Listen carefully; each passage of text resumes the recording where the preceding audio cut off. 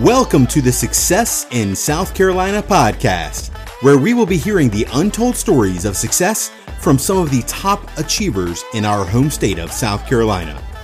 These neighbors of ours will also share their time-tested personal philosophies and solutions to inspire us, educate us, and help us find peace, joy, and love, along with a purpose, a mission, and a vision for our lives. And I'm your host, Jonathan Peoples. Our guest today lives in Greenville, South Carolina. She's a native South Carolinian and a huge Clemson Tigers fan. She is recognized authority in the construction and capital projects industry. She's a capital projects consultant, helping your project land in a successful 40% without destroying your health and personal life. She has worked with leaders and diverse teams in some of the most recognized brands in North America, South America, Europe, and Asia. She also speaks at industry events and is a guest lecturer in the Construction Science and Management program at Clemson University.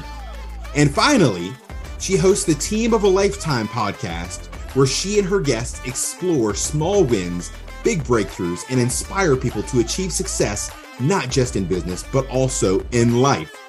As you can tell, she knows success intimately and grows it everywhere she goes. So I'm excited to hear from her and share her wisdom with you guys. Welcome to the show, a key part of my podcasting mastermind group, and my friend, Sally Love. Hey, Sally. Hey, Jonathan. Thank you so much. Oh, that was amazing. We can just stop right there. Wasn't it? Yeah, it wasn't. Wait. Go Tigers, by the way. I know, right? Hooray, hooray.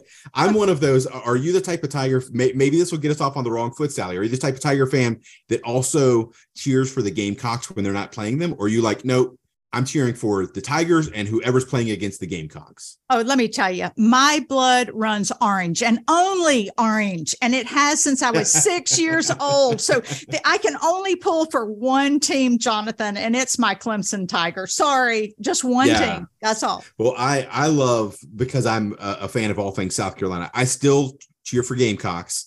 I've told some of my friends who are Gamecock fans, you know what? I hope your team is number 2 at the end of the year when we beat you. But anyway, so let's get off that because we're already losing listeners right now. Exactly. Hey, I was just being honest.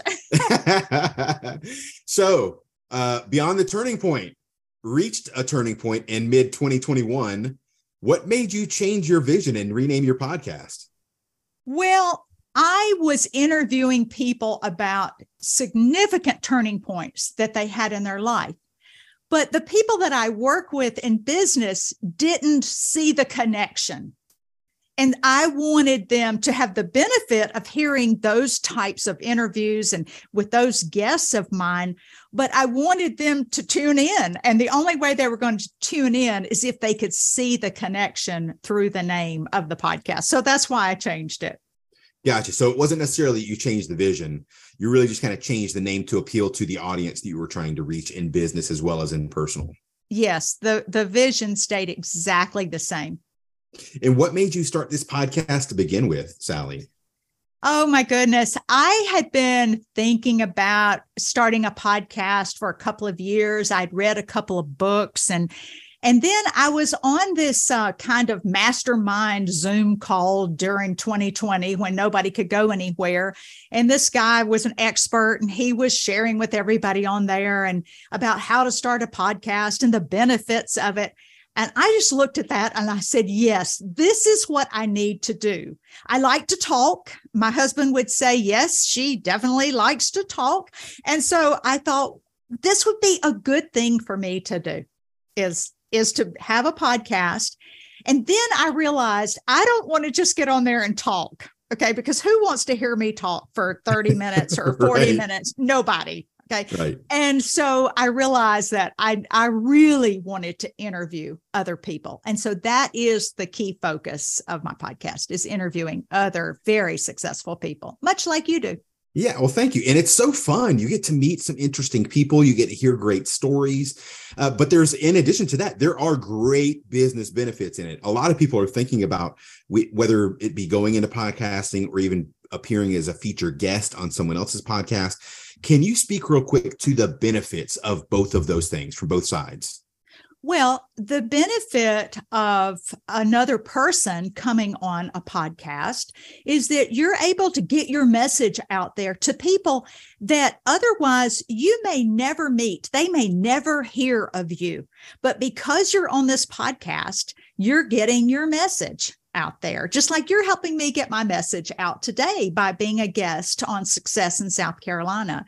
And so that is for me, podcasting is a great way for guests to get their message out there, get their name out there, and it helps people get to know them and see, hey, do I resonate with this person? Is this somebody that I might like to work with? There's all kinds of benefits to that. Right. And then the benefit for the podcaster, for you and I, who are both podcasters, is like you said, we get to meet a lot of really smart, talented, successful people, and you learn so much from them. Right. And it is a great marketing tool because then we're getting our name and our values out there in the marketplace as well. Yeah. I like to say that a lot of the silent stalkers, your prospects and your customers, most of them are not the ones that you, especially within the marketing industry, we talk a lot about engagement. Most of your prospects aren't engaging a lot, at least that you know of. They are the silent people that might be checking you out on your Facebook or your LinkedIn or your website. And if they can find some way to get to hear your voice, get to hear your story and your values, because one of the biggest barriers that people have to break down in sales, like we talked about earlier, is the know, like, and trust. They have to get to know you, like you, and trust you. And if they can hear Sally's voice, hear her story, and then they can go, you know what, I can relate to her story. She's gone through all these projects. She's gone through these challenges and these, you know what, I'm going through those same things. Maybe she can help me with this.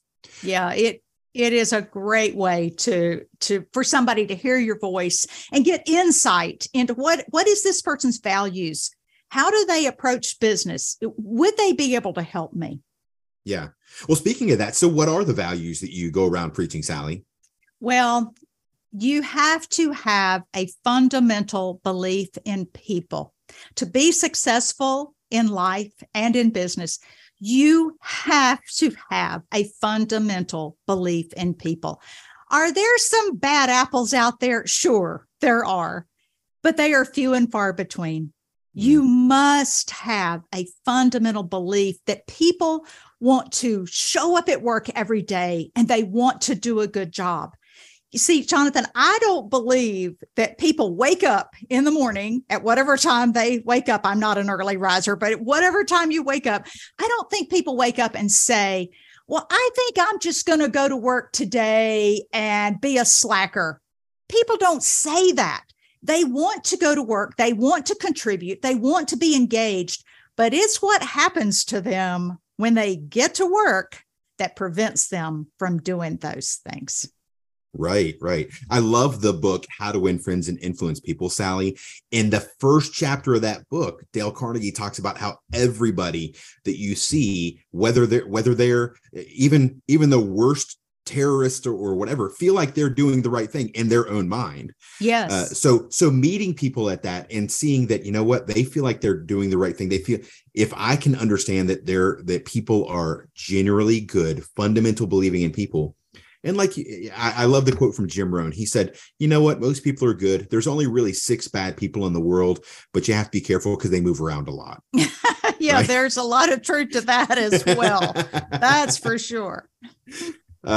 So tell us your story. You've gone through a lot of challenges and changes throughout your history and your landscape. And that's how you've become this guru of being able to help these capital projects land in that successful 40%. What are some of those challenges, the obstacles, the setbacks, the hiccups you've had along the way? Well, Jonathan, one of the first challenges and barriers that I encountered is one day I was sitting in my boss's office. And I was a young 25, 26-year-old girl. They called us girls back then, not women. And I told him what my dreams and my aspirations were. And I told him, I want to be a project manager. You need to find a project for me to manage because I'm ready for that. I mean, at 25, 26, I was going to conquer the world. And I let him know that. Okay. And he was not as progressive a thinker as I was at the time. And he moved his glasses. He had these, these clear framed glasses, and he moved them down on his nose and he peered over them and he said, Sally, you will not be a project manager until you are 40 and you have gray hair. And Jonathan, in that moment, I was more determined than ever to become a project manager. And I looked at him, and I won't say his name. I said, let me tell you something. I said, I will not wait until I am 40 to be a project manager. And I said, and I will make sure that my hairdresser makes it that I never have gray hair.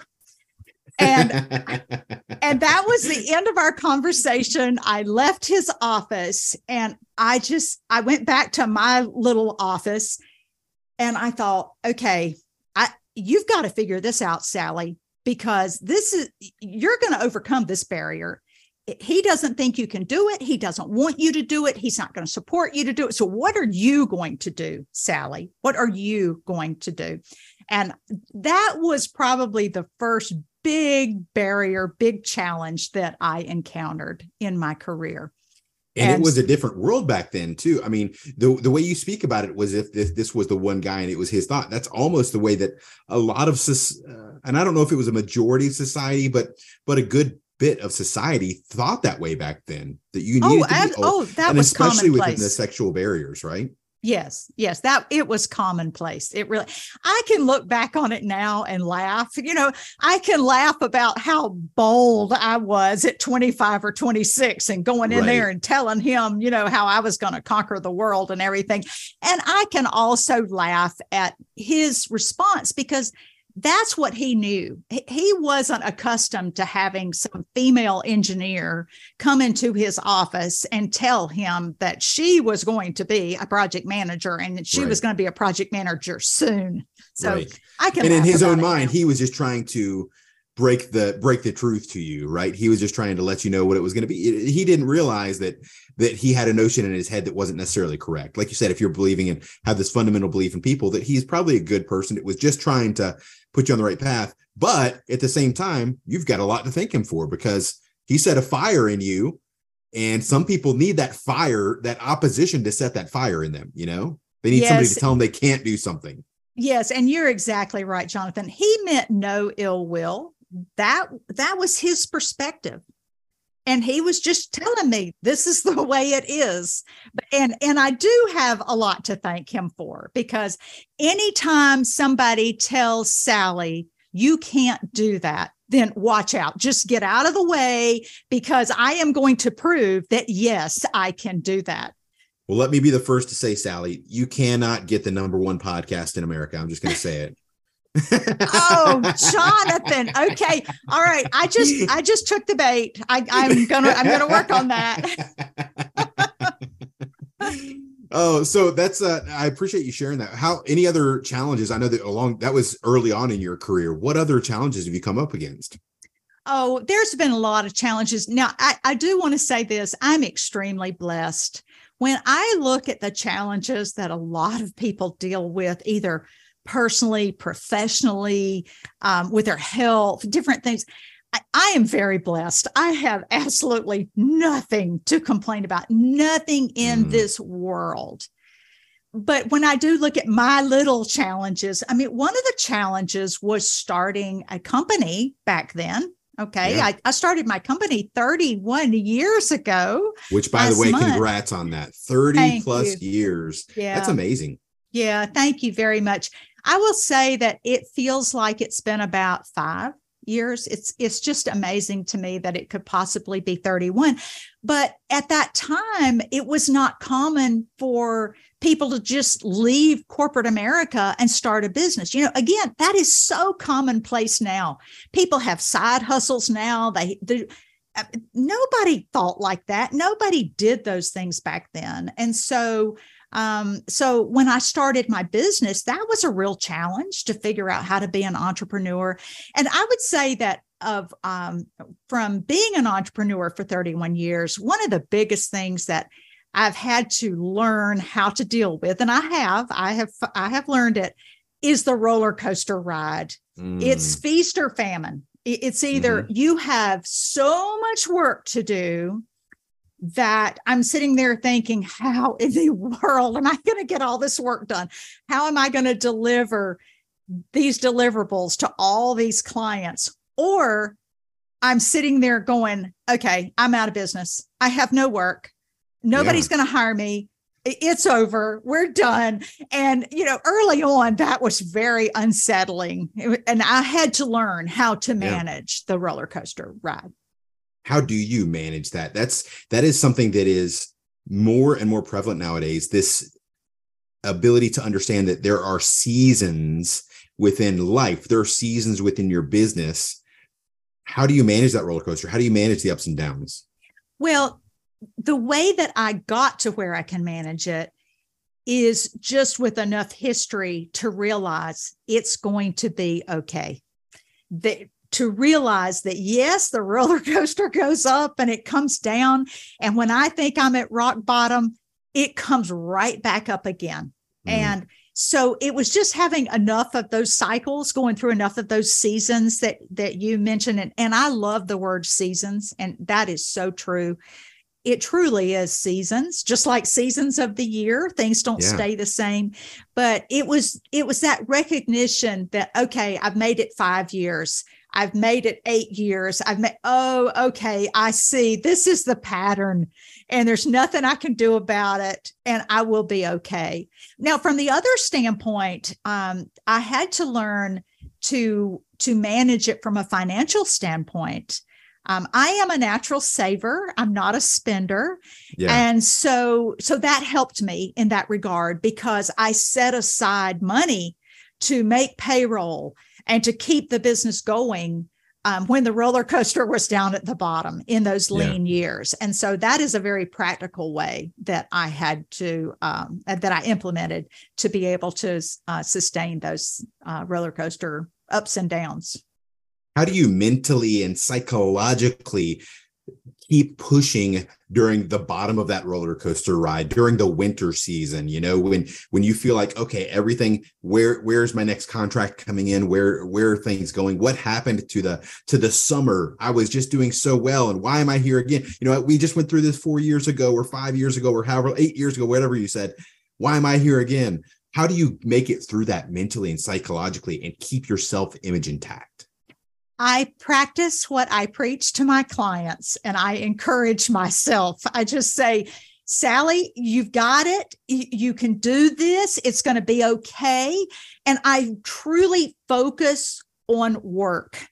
If I allow myself to focus on external things, then, I'm going to lose the battle. So I just have to focus on work. What can I improve in the work that I have done in the past? How can I improve my work product so that when the work does come back, I'm prepared for it? So it's truly a focus on work, even during the lean times. That's how I do it.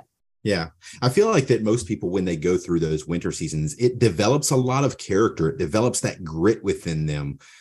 It develops that mentality that helps them get to the next peak in life. Right.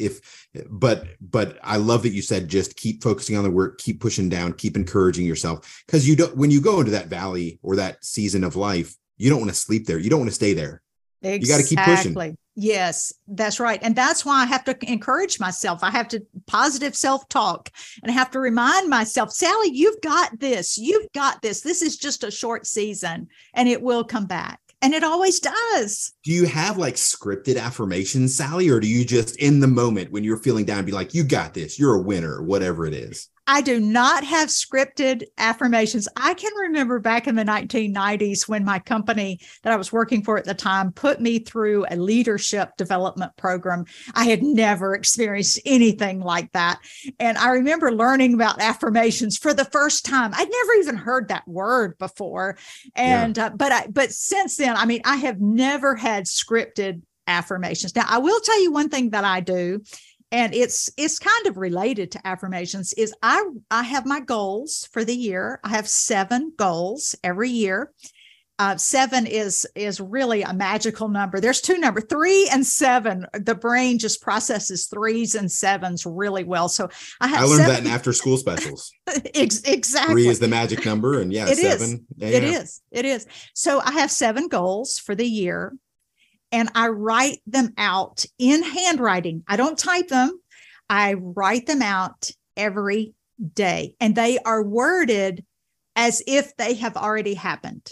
Okay. So They're not worded, I will do this. They are worded, I have done this. Okay. So I am dropping myself in the success, the end result of what it's going to look like and feel like when that is done. So that's kind of like an affirmation.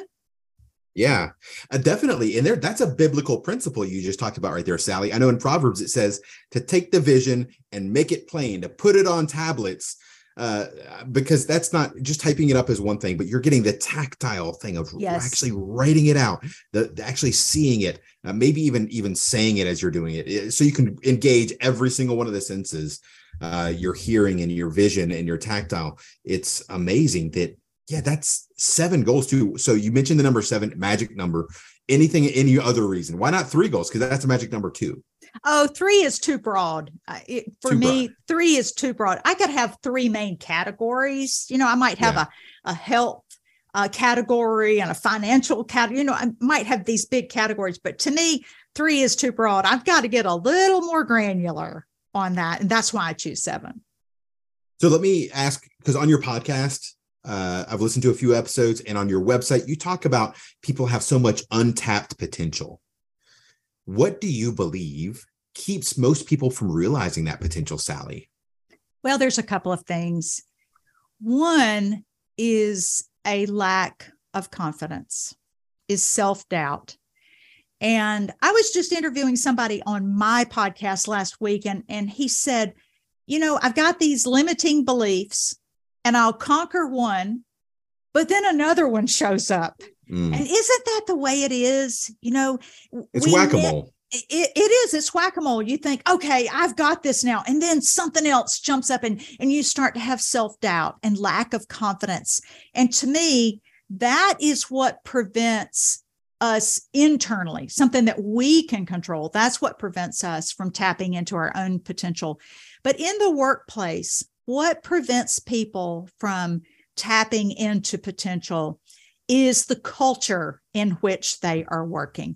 There are, if you can imagine like a continuum, and on the left side, there's a negative culture. And then on the far right side, there's a positive culture. People perform best when they are in a positive culture. But so many of the cultures in the workplace today, and for many, many, many previous years, are focused on the negative. It's telling people what they screwed up rather than telling them what they did well. Right. It's criticism versus recognition for doing a good job. I love to play golf. I'm not any good at it.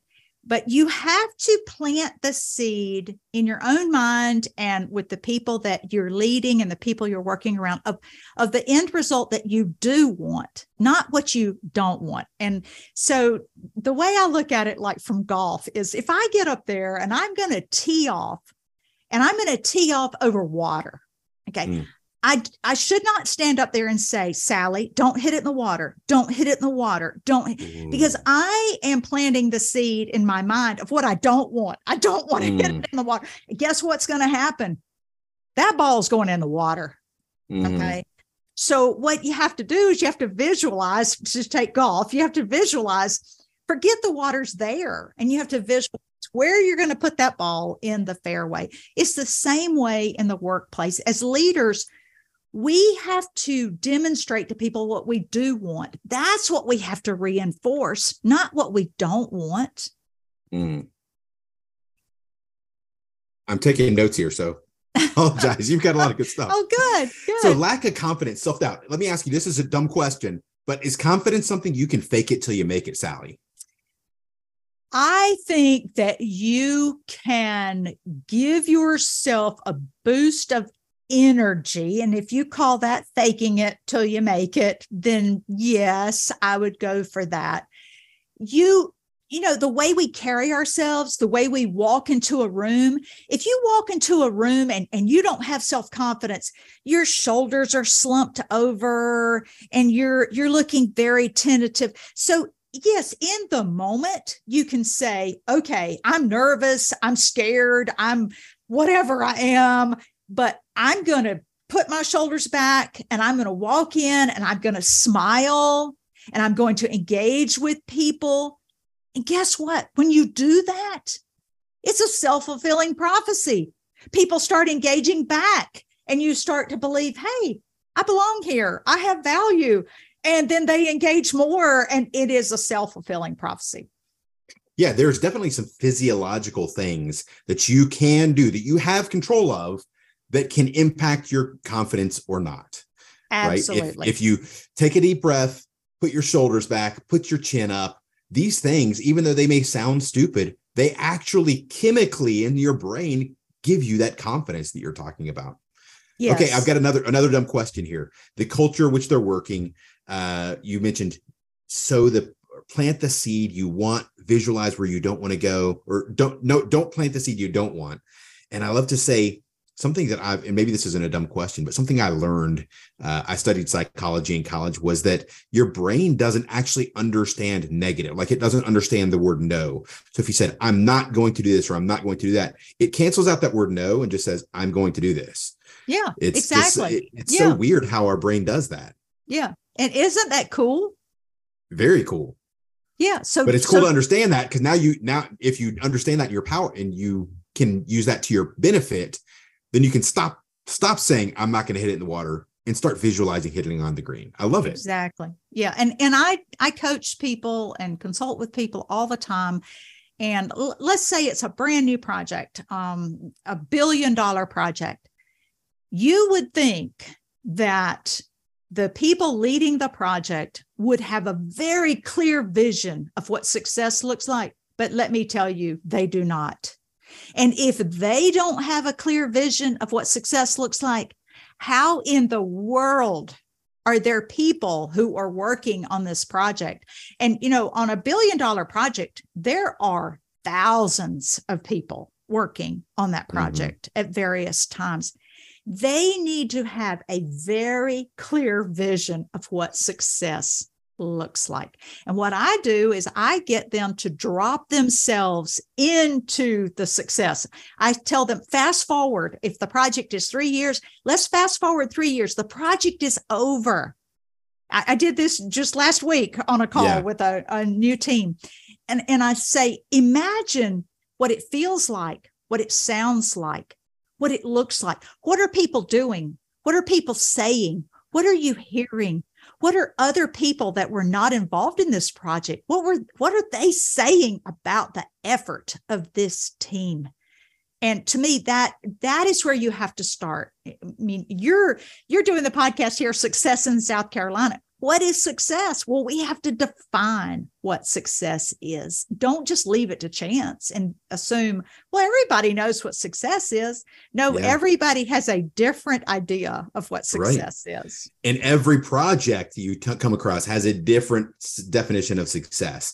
It blows my mind that when you start a project, that the very first conversation isn't, what does success look like in this project? It used to blow my mind too, but it doesn't now, because I expect it now. But you see, that is not what comes natural to people leading these big mega projects like this. So what are they focused on if they're not focusing on that definition of success? What are they? What's the first thing on the agenda they're thinking about? Moving dirt. How fast can we move dirt? I mean, they want to get all that heavy equipment out there and they want to be moving dirt. Okay. And You're not going to be successful moving dirt until people understand what success looks like. Yeah. Well, hey, I'm going to use this as a great transition point, Sally. Sure. One of the things I love to ask each one of my guests is, how do you define success?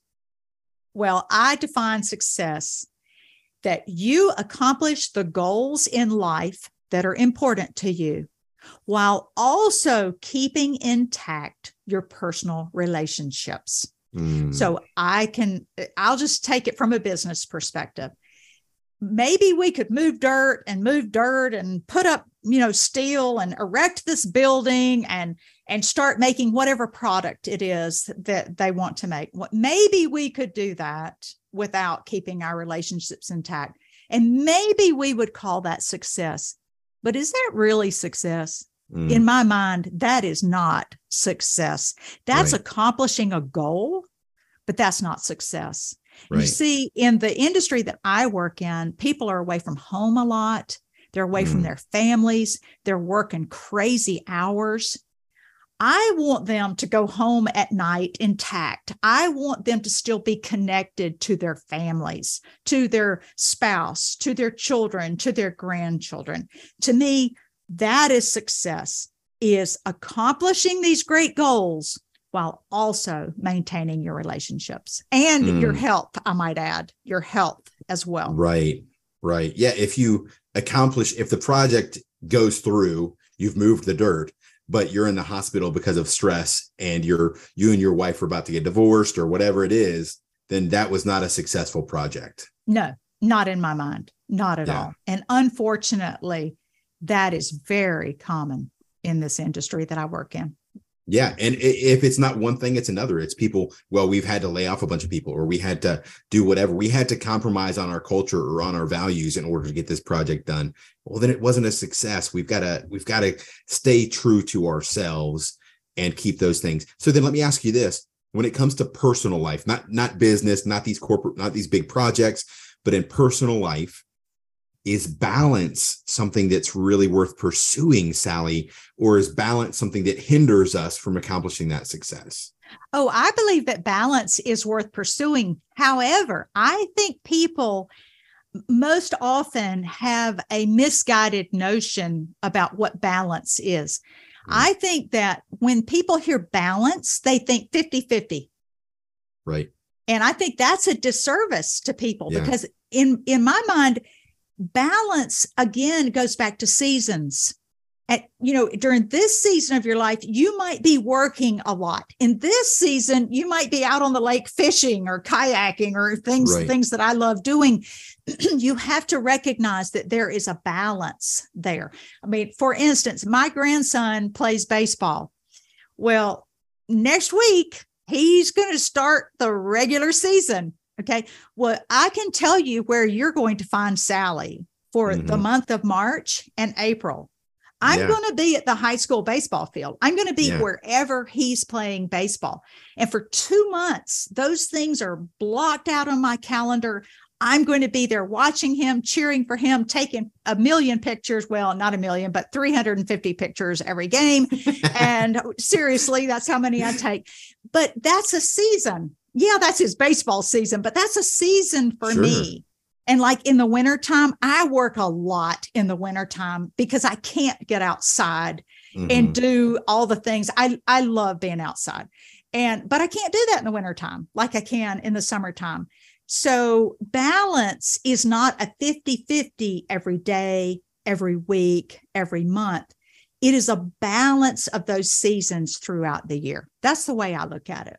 So then help me define that. I'm trying to put it into good words there. If balance is not 50-50 and it depends on what season of life, it depends on what your values are even, how do you strike a balance then?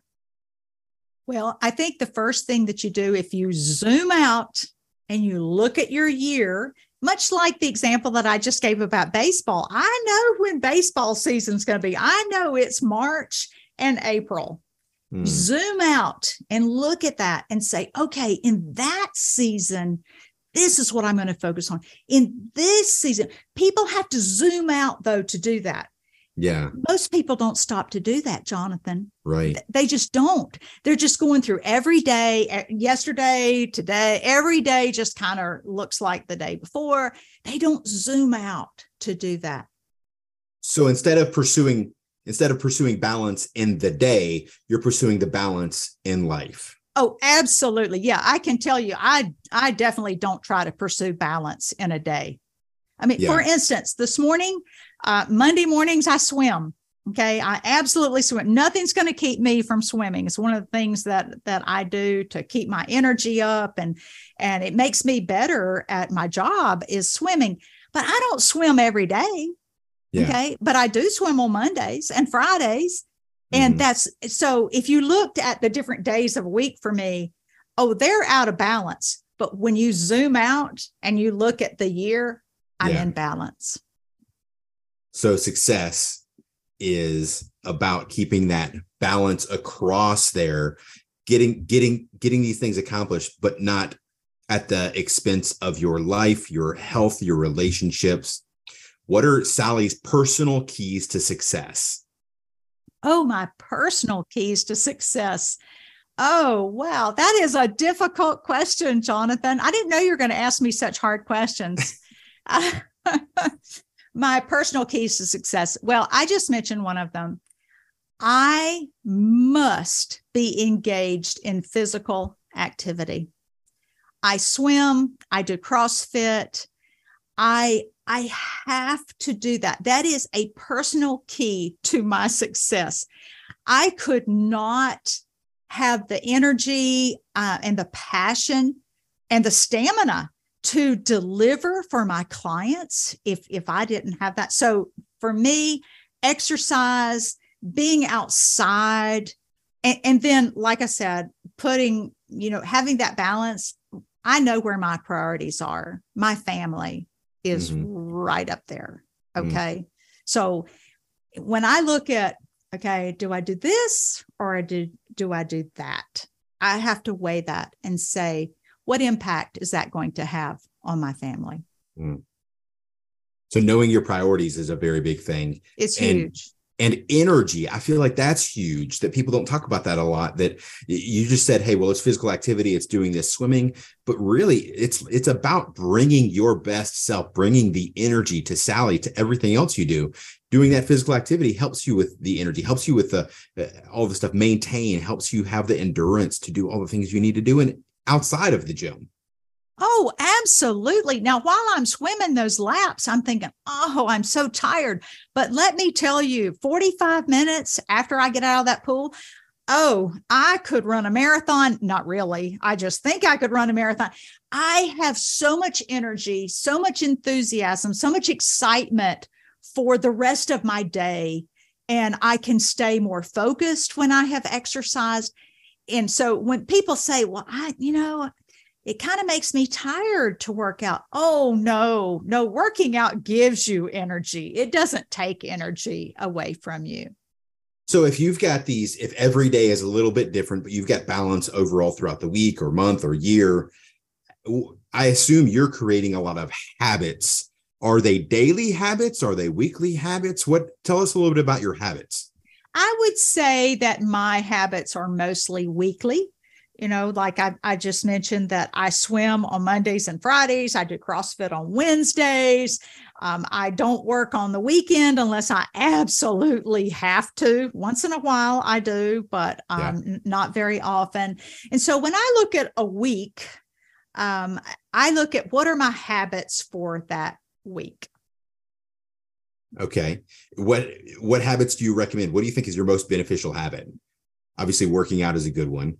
But what, in addition to that, what are some of your most beneficial habits you have? Well, one that I'm really working on, I'm not very good at it, Jonathan. Okay. So I'm going to be real here. I believe that having a habit of going to bed at the same time every night and getting up at the same time every day is a phenomenal habit. And when I do it, it's wonderful. But do I struggle with that one? I'm the worst offender there too, Sally. So I'm right awful. There. but I know it works. I know it's good. And I recommend that people do that But that is something that I really struggle with a lot. And I love that these, oh golly, these success principles that you're bringing, Sally, seem from the outside perspective, they seem so basic, but holy cow, they're so fundamental to getting. If you were to give a success talk and say, give your TED talk, say, go to sleep at a good hour, get up in the morning, and that's your TED talk. But that is it's way more impactful than people can ever imagine. And yet, like I said, I'm the worst offender too, Sally. So I need to start eating my own medicine or drinking my own medicine here. But it's huge. But you bring up a really good point, Jonathan, about things being fundamental, things seeming simple. I have found that you really do need to keep things simple. When we start complicating things and we start adding layers of things, oh my goodness, that doesn't do anybody any good. In fact, I think that's one of my superpowers that I help my clients with is I go in and they're mired down in problems and challenges and things that just aren't going well. And I'm able to look at that and go, okay, I see all that stuff and it's stuff. It's literally just stuff. And it seems so important, but what can we get rid of?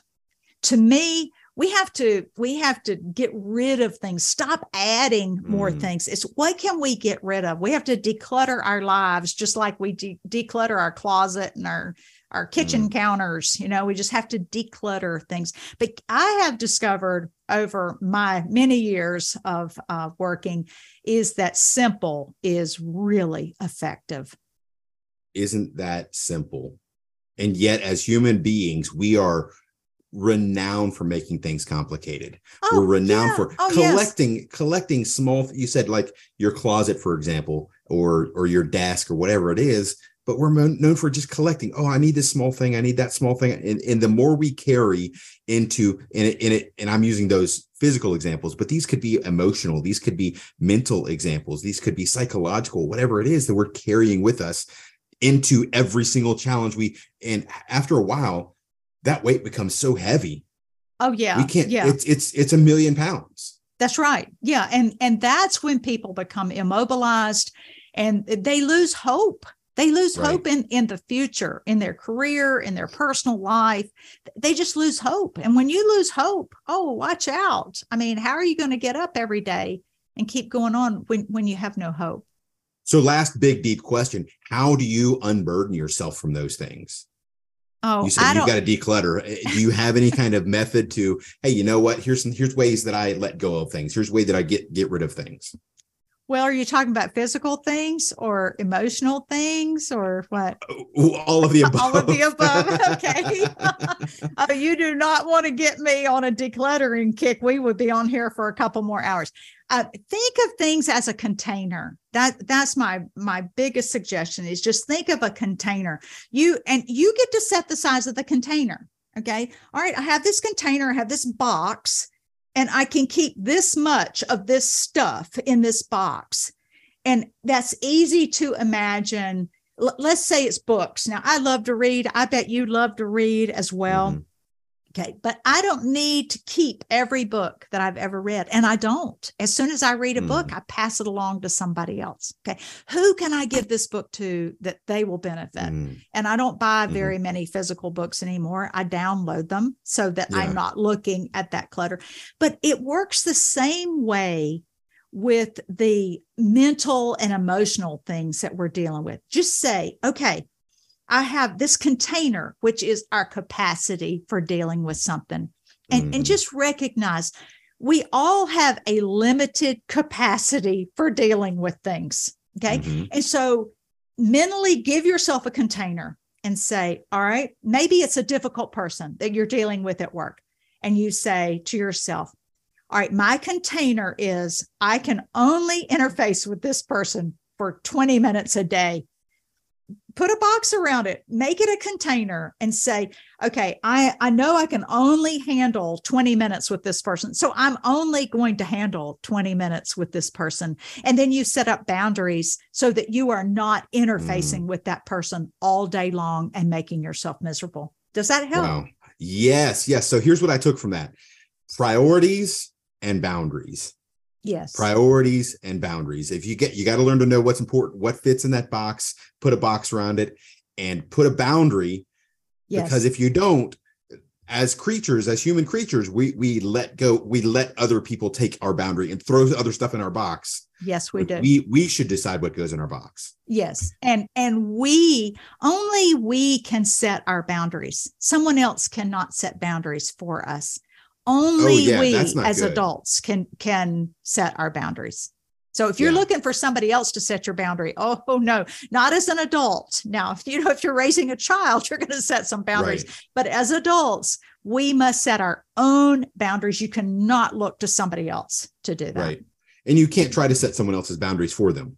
That's trying to control them, right? Right. That won't work. You can try it and you're going to be really, really frustrated. That doesn't work at all. Well, listen, so I want to ask a few rapid fire questions and then jump into promoting your company. Favorite book? My favorite book is Essentialism. And that goes back to really focusing on what is essential and getting rid of all the other stuff out there. This is not the first time I've heard of this book, Sally, but I've never read it. Do me a quick promo. What is it? It is truly about taking the time to identify what is essential in your life. What is essential? Meaning I have to have this, and realizing that all this other stuff is not essential. Yes, you can do some of it, but most of it, nah, you just need to push it away. I have read that book so many times. I love that book. All right, Essentialism. Going to put it on my Amazon wish list right now. Okay, next question. What do you do for fun? I know we talked about the swimming, and I know we talked about going to baseball, but what do you do for fun for Sally? I live on a lake, and I love to kayak. I love to fish with my grandson. And this will probably shock you. I grew up on a farm, and my happy place is being on my John Deere tractor bush hogging. Wow. Very interesting. That kind of does surprise me. Okay, next question. Last rapid fire. Favorite travel location? Oh boy. I would have to say Ireland. I've done work in Ireland several times on some major pharmaceutical projects. And I describe Ireland as just magical. And taking the train between two big cities, you sit there in the train and you're looking out, and I have never seen so many shades of green. You think about, well, green, there's lime green and there's Kelly green. Oh no, in Ireland, there's just this unimaginable number of green colors. And to me, you see that sitting on the train going from one city to the other city. I love Ireland. Yeah, for somebody who loves to be outside and loves growth, those two things, I can understand why you love all those shades of green. I'm going to have to go there myself. You've sold me on it too. Yeah, you should definitely do that. I want to promote two things. If you guys like my podcast, you need to check out Team of a Lifetime, because Sally and I have a very similar purpose and a very similar flavor.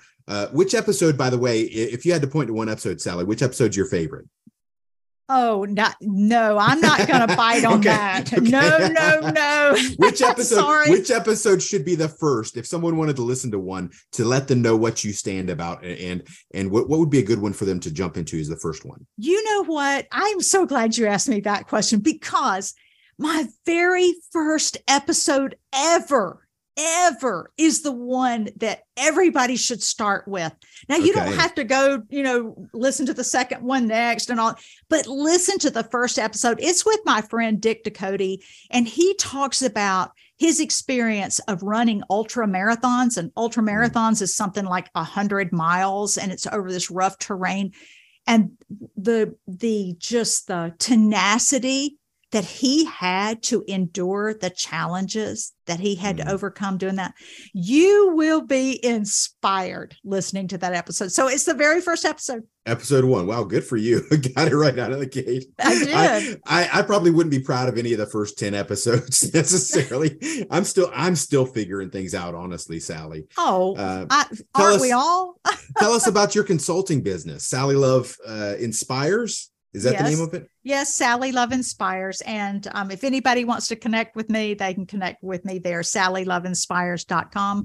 And I work primarily on major capital projects, 100 million up to tens of billions of dollars, or with construction companies and big manufacturing companies. So, very good.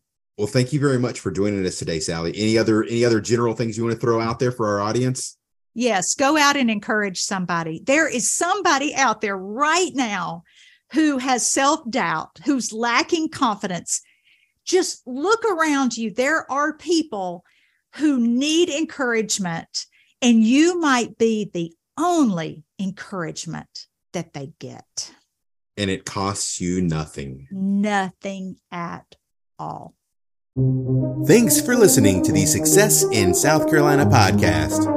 If you liked this episode, please subscribe and share it with a friend who needs to hear it. And as always, this is a friendly reminder that the left lane is for passing. So speed up or move over.